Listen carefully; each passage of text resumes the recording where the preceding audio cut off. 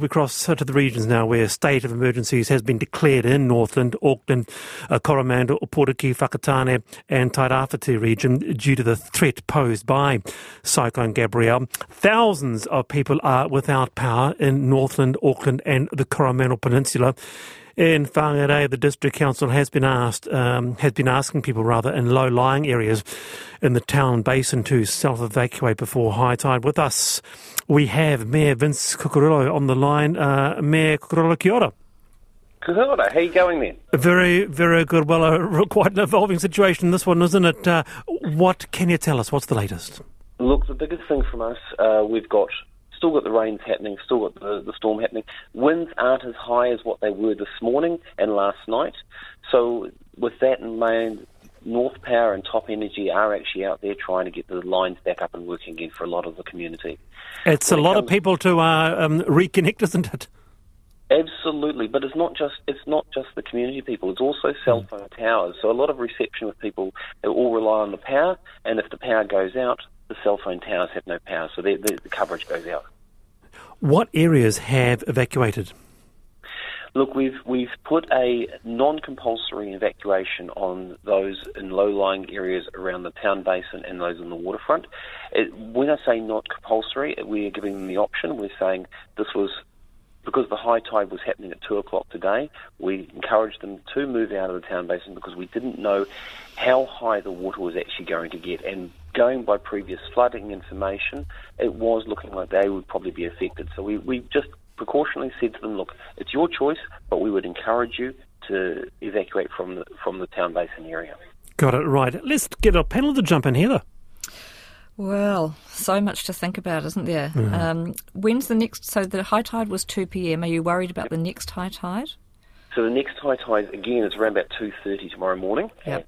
And then we get after that, it's about 2:45. So that'll bring a whole range of things back to prominence when you're preparing for that as well. Absolutely. But the big thing is because the cyclone is moving and where it's moving to, the west coast of New Zealand is now getting really hammered. So, we border onto Cyprus, and right now they're feeling the brunt of it, what we felt this morning. So it is coming through, it is cycling around. Just looking at the forecast from the Mets is showing that we will get hit again tomorrow morning around about 4 o'clock. Right. We are literally, none of us are perfect scientists when it comes to the weather, so we're going to take it as it comes and we're going to deal with the situation. Our biggest thing for Northland is that State Highway 1 is closed. So the Brenduans are closed, and also around Hukranui area, that's all closed. That's north of Whangarei.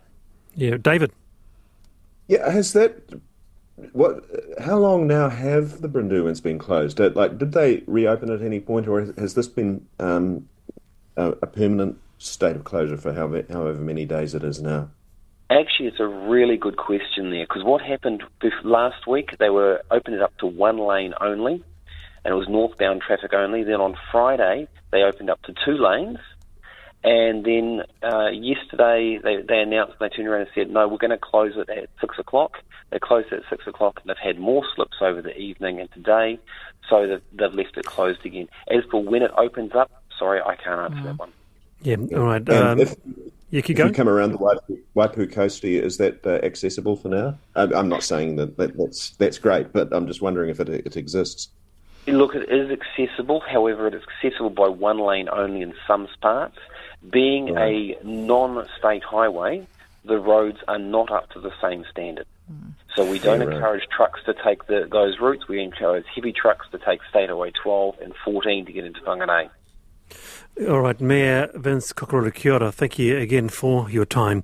And now to the Tairāwhiti region, where Gisborne Mayor Rehet Stoltz is on the line. Kia ora, Rehet.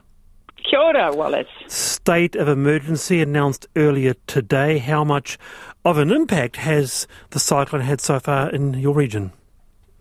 Well, it's wet and wild out there right now, and we can see it getting wetter and the rain more intense. You will be aware that the areas north of Tolaga Bay has been on a red rain alert, and now in the last half an hour, Met Service also upgraded our southern area, all areas south of Tolaga Bay, to a red rain alert as well.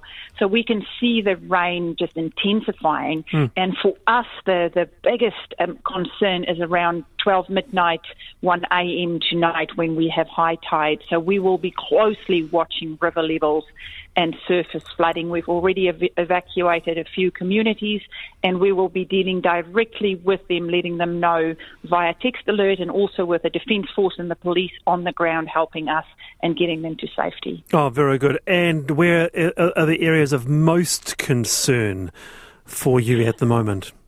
So we've asked the residents in the Hikawai area that's close to Tolaga Bay, and also in the Te Arai River, which is close to Manatuki, to self-evacuate. We've also asked residents in Onipoto, that's close to Hicks Bay, Wharekahika, to evacuate. So those areas are on close watch to us. River levels are rising faster than we originally expected. So around midnight and 1 a.m. tonight, we will see those high river levels and also the surface flooding. So we are asking our residents, please go home and stay home. All right, nice to have you on the program, Rahet, and all the very best for the next 24 hours. And RNZ will be back with you perhaps tomorrow. Kia ora. Kia ora. That's Gisborne Mayor Rahet Stoltz. So we have someone who's experienced some flooding very, very soon. But gosh, it's quite the weather event, isn't it, David? I mean, you know, it feels like we've been talking about the weather for, a long time at RNZ. What with that massive event. I don't know whether you were affected in the last downpour. Me? Yeah. I would have stayed home if I could, but we had a literal life and death situation in the hospital, and I had to take somebody over there. And I was thinking as I was driving through it, this was the Friday downpour, I take it you're referring to. Yeah. And I didn't get the sense. Well, I thought I was okay to head on home later that evening, and nearly got myself flooded on Fanshawe Street. So I got a real sense of how this thing spiraled out of control, and you didn't really have a sense that the gravity of it had been conveyed the way you should. Now, we were distracted because of the hospital, but all the same, I think the communication was kind of, there was sort of a void there, and I wondered about that. But I've got to say, I was just listening then to the Gisborne Mayor and thinking, Cyclone Hail, that was about a month ago, and the possibility of this happening again this summer in Tairāwhiti is not zero. And how the hell do you get your thoughts around that? Heather? Yeah, I'm feeling very fortunate to be living in Wellington at the moment, and for the Upper North Island, 2023 has just been wet, hasn't it? And with devastating consequences for far too many people. Indeed. It's 16 past 4. Mahanga says south of Rotoria. It's called Kopuaroa, State Highway 35, and State Highway 35 will be closed from 7 p.m. tonight. Other feedback coming through. What you're experiencing there. Liz says, I'm in Rissington, Hawke's Bay, about 30 k's west of Napier. It's rained hard for the last 12 hours and marooned at my property by 2 flooded creeks. Ground was already sodden from last time. We've had no summer in sunny Hawke's Bay. Fruit growers have been hit hard. Stay safe, everyone. So I would really love to hear from you wherever you are in Aotearoa. How are you experiencing these weather events? Do you have no power? Are the lines down?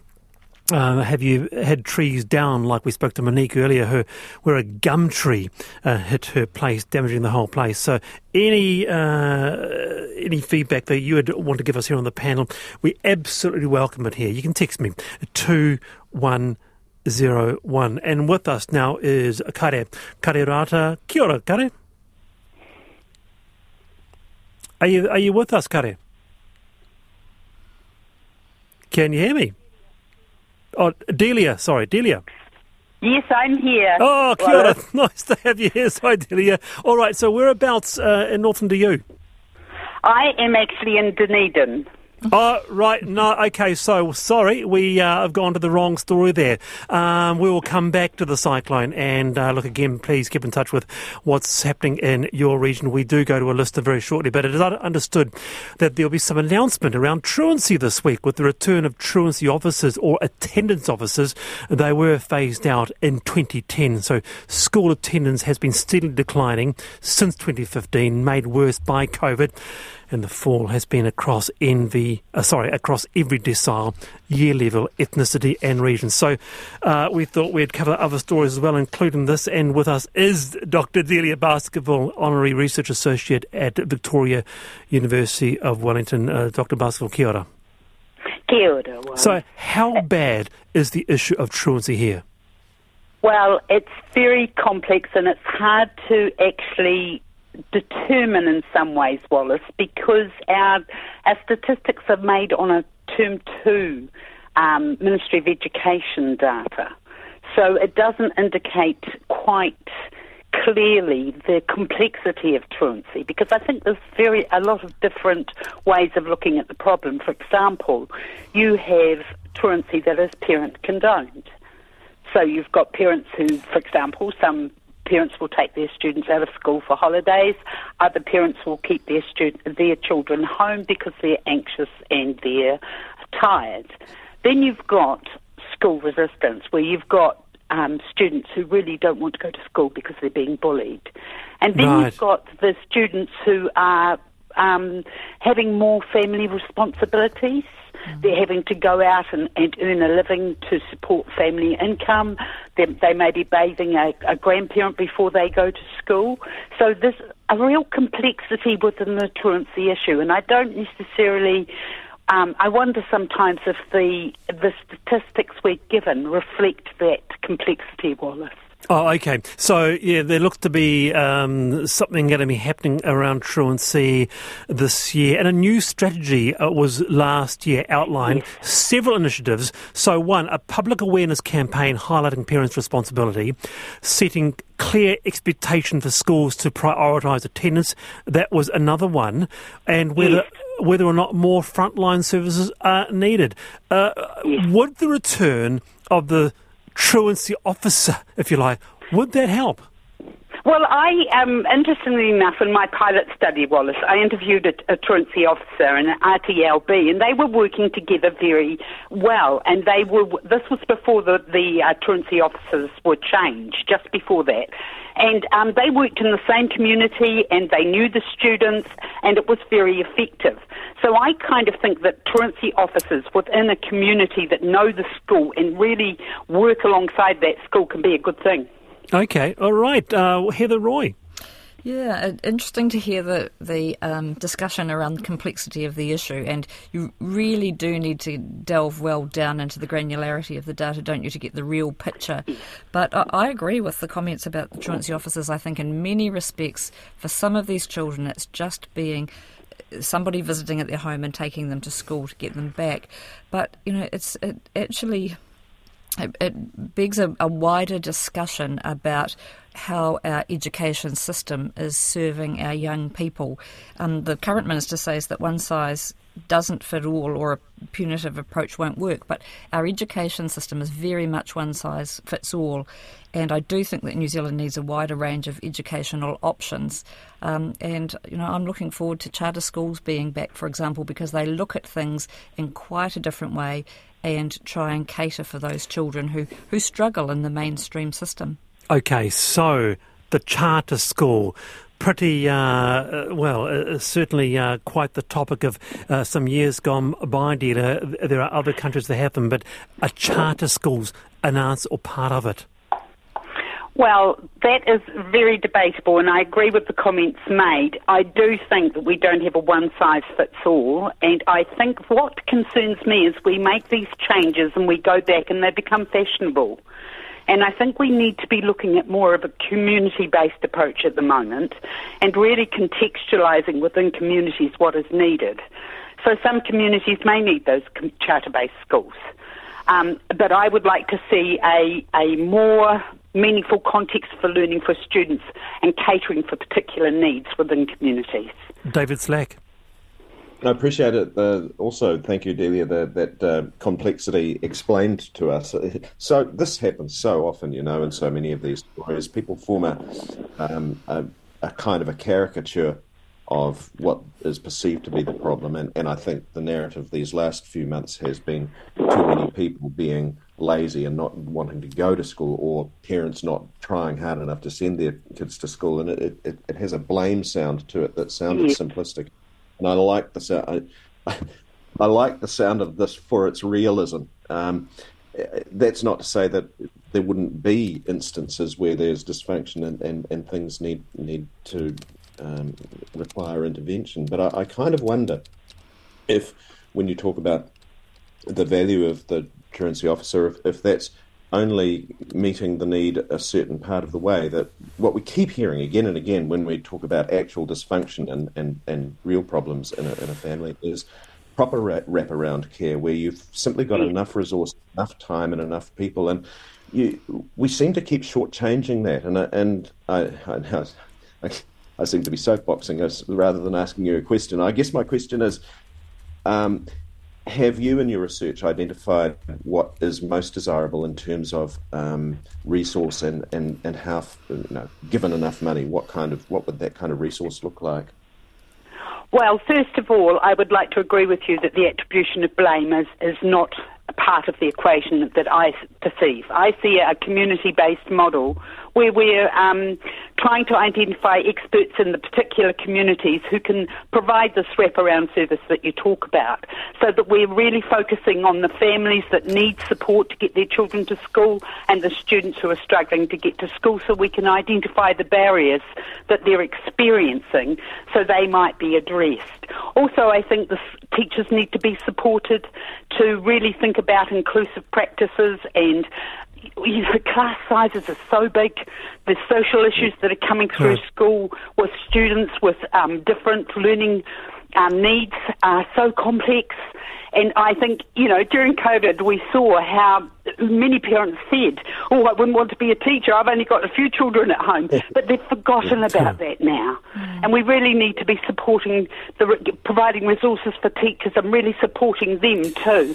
There's a part of me that would love to see the grey power people mobilised, because there's a lot of wonderful teachers and people with expertise in communities that would be keen to come into schools and support them. Yeah, Interesting. Yeah, Delia, we might come back to this because there could well be an announcement, and there's so much more to say about this. I really want to thank you for joining us this afternoon. Thank you very much. Lovely to talk to you all. Yeah, that's Dr. Delia Baskerville there from Victoria University of Wellington. So that news that there could be some sort of announcement around truancy. Well, I say this week, but probably not this week now, with the return of truancy officers. What do you think? You can text me at 2101. All right, now back to this Cyclone Gabrielle, and listeners coming through with what they have experienced. And with us now is Kare Rata. Kare, kia ora, nice to have you here. Oh, kia ora, Wallace. Kia ora, Aotearoa. Yeah, lovely to have you here, Kare. And whereabouts in Northland are you?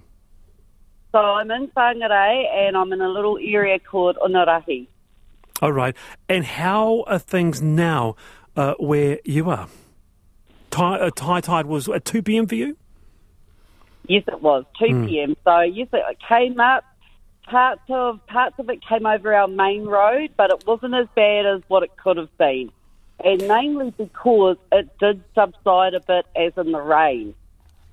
So we had it really heavy in the morning.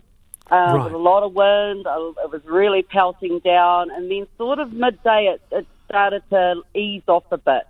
So what we've got now is just sheets, just drizzle sheets going through the whole area. Okay, yeah, because you sensed through some pretty significant flooding images through, sort of parks flooded and roadways and such like. And is that starting to ease a bit now, Kare? Yeah, it has. My property overlooks the Whangarei harbour, looking back toward the city, and I can see from my deck that the paddocks have gone down, the level of the harbour itself has decreased, and we're on the outgoing tide now, so, yay for that. All right, very good. Hey, stay safe. Thanks for joining us, Kare. All good. Okay, bye. All right, thank you. Someone says here, in Hokiana, off-grid, so no storm issues, especially as the cocktails are still cold, says Lawrence, direct from Mahia Peninsula. Weather hasn't been too bad today, just steady, moderate rain all day, along with gusty, moderate winds. We didn't have time for I've been thinking earlier, so we'll sneak them in. We've got time for one of them now and one of them after the 4:30 headlines. So, Heather Roy, do you want to take it away with your I've been thinking? Thanks, Wallace. Well, I've been thinking about the events of the past few days, weather-related, of course, and it begs the question, why do we have so much trouble being prepared for emergency situations? We personally, I spend quite a lot of time with clients in my consulting business, focusing on business continuity, planning and crisis management, and I think things like COVID and people working from home and earthquakes have all helped businesses to rise to the challenge, but we don't seem to have made the connection with being prepared for a crisis at home. For example, we know that we should have enough water, but people very rarely get extra in. I've got a 200-litre tank that you can buy from the local councils, and it's just in my garden, for example. But not a lot of people take advantage of those sorts of things that are available. We should be thinking about appropriate food and a means to cook it if the electricity goes off. So it's all very well having a barbecue, but if you haven't got any gas to make it go, then it's worse than useless. Well, it just so happens we're discussing that toward the end of the program. Yeah, that's right. So we should have things like torches and radios and candles and grab bags. One thing that, in an earthquake-prone city like Wellington is people are quite good at having a gym bag with a pair of running shoes in their car so that they can walk home if they had to. But, we've had plenty of warning with this event, but for most emergency situations, you don't get a lot of warning, and it would be good to think that there are some lessons that come out of the situations we've faced very recently, and that people do start thinking about being better prepared. Good on you, Heather. Thank you very much. We'll come to you, David Slack, after 4:30. By the way, very soon, the song Whisperer, as I said, it may well be a cyclone. It doesn't stop us from doing the song Whisperer, and those lyrics, again, cut from a sheet metal plate because it's just been raining. What's the song? Text me 2101 and a lot on truancy. Bea says, good afternoon. We had a truancy officer. It worked well, and it worked well because it was always about relationships. The truancy officer worked hard at maintaining the relationships with repeat offenders, but ultimately it was great, and truancy was really reduced. It is 4:30. You're on the panel on RNZ National. Heather Roy and David Slack joining me this afternoon. It's time for headlines.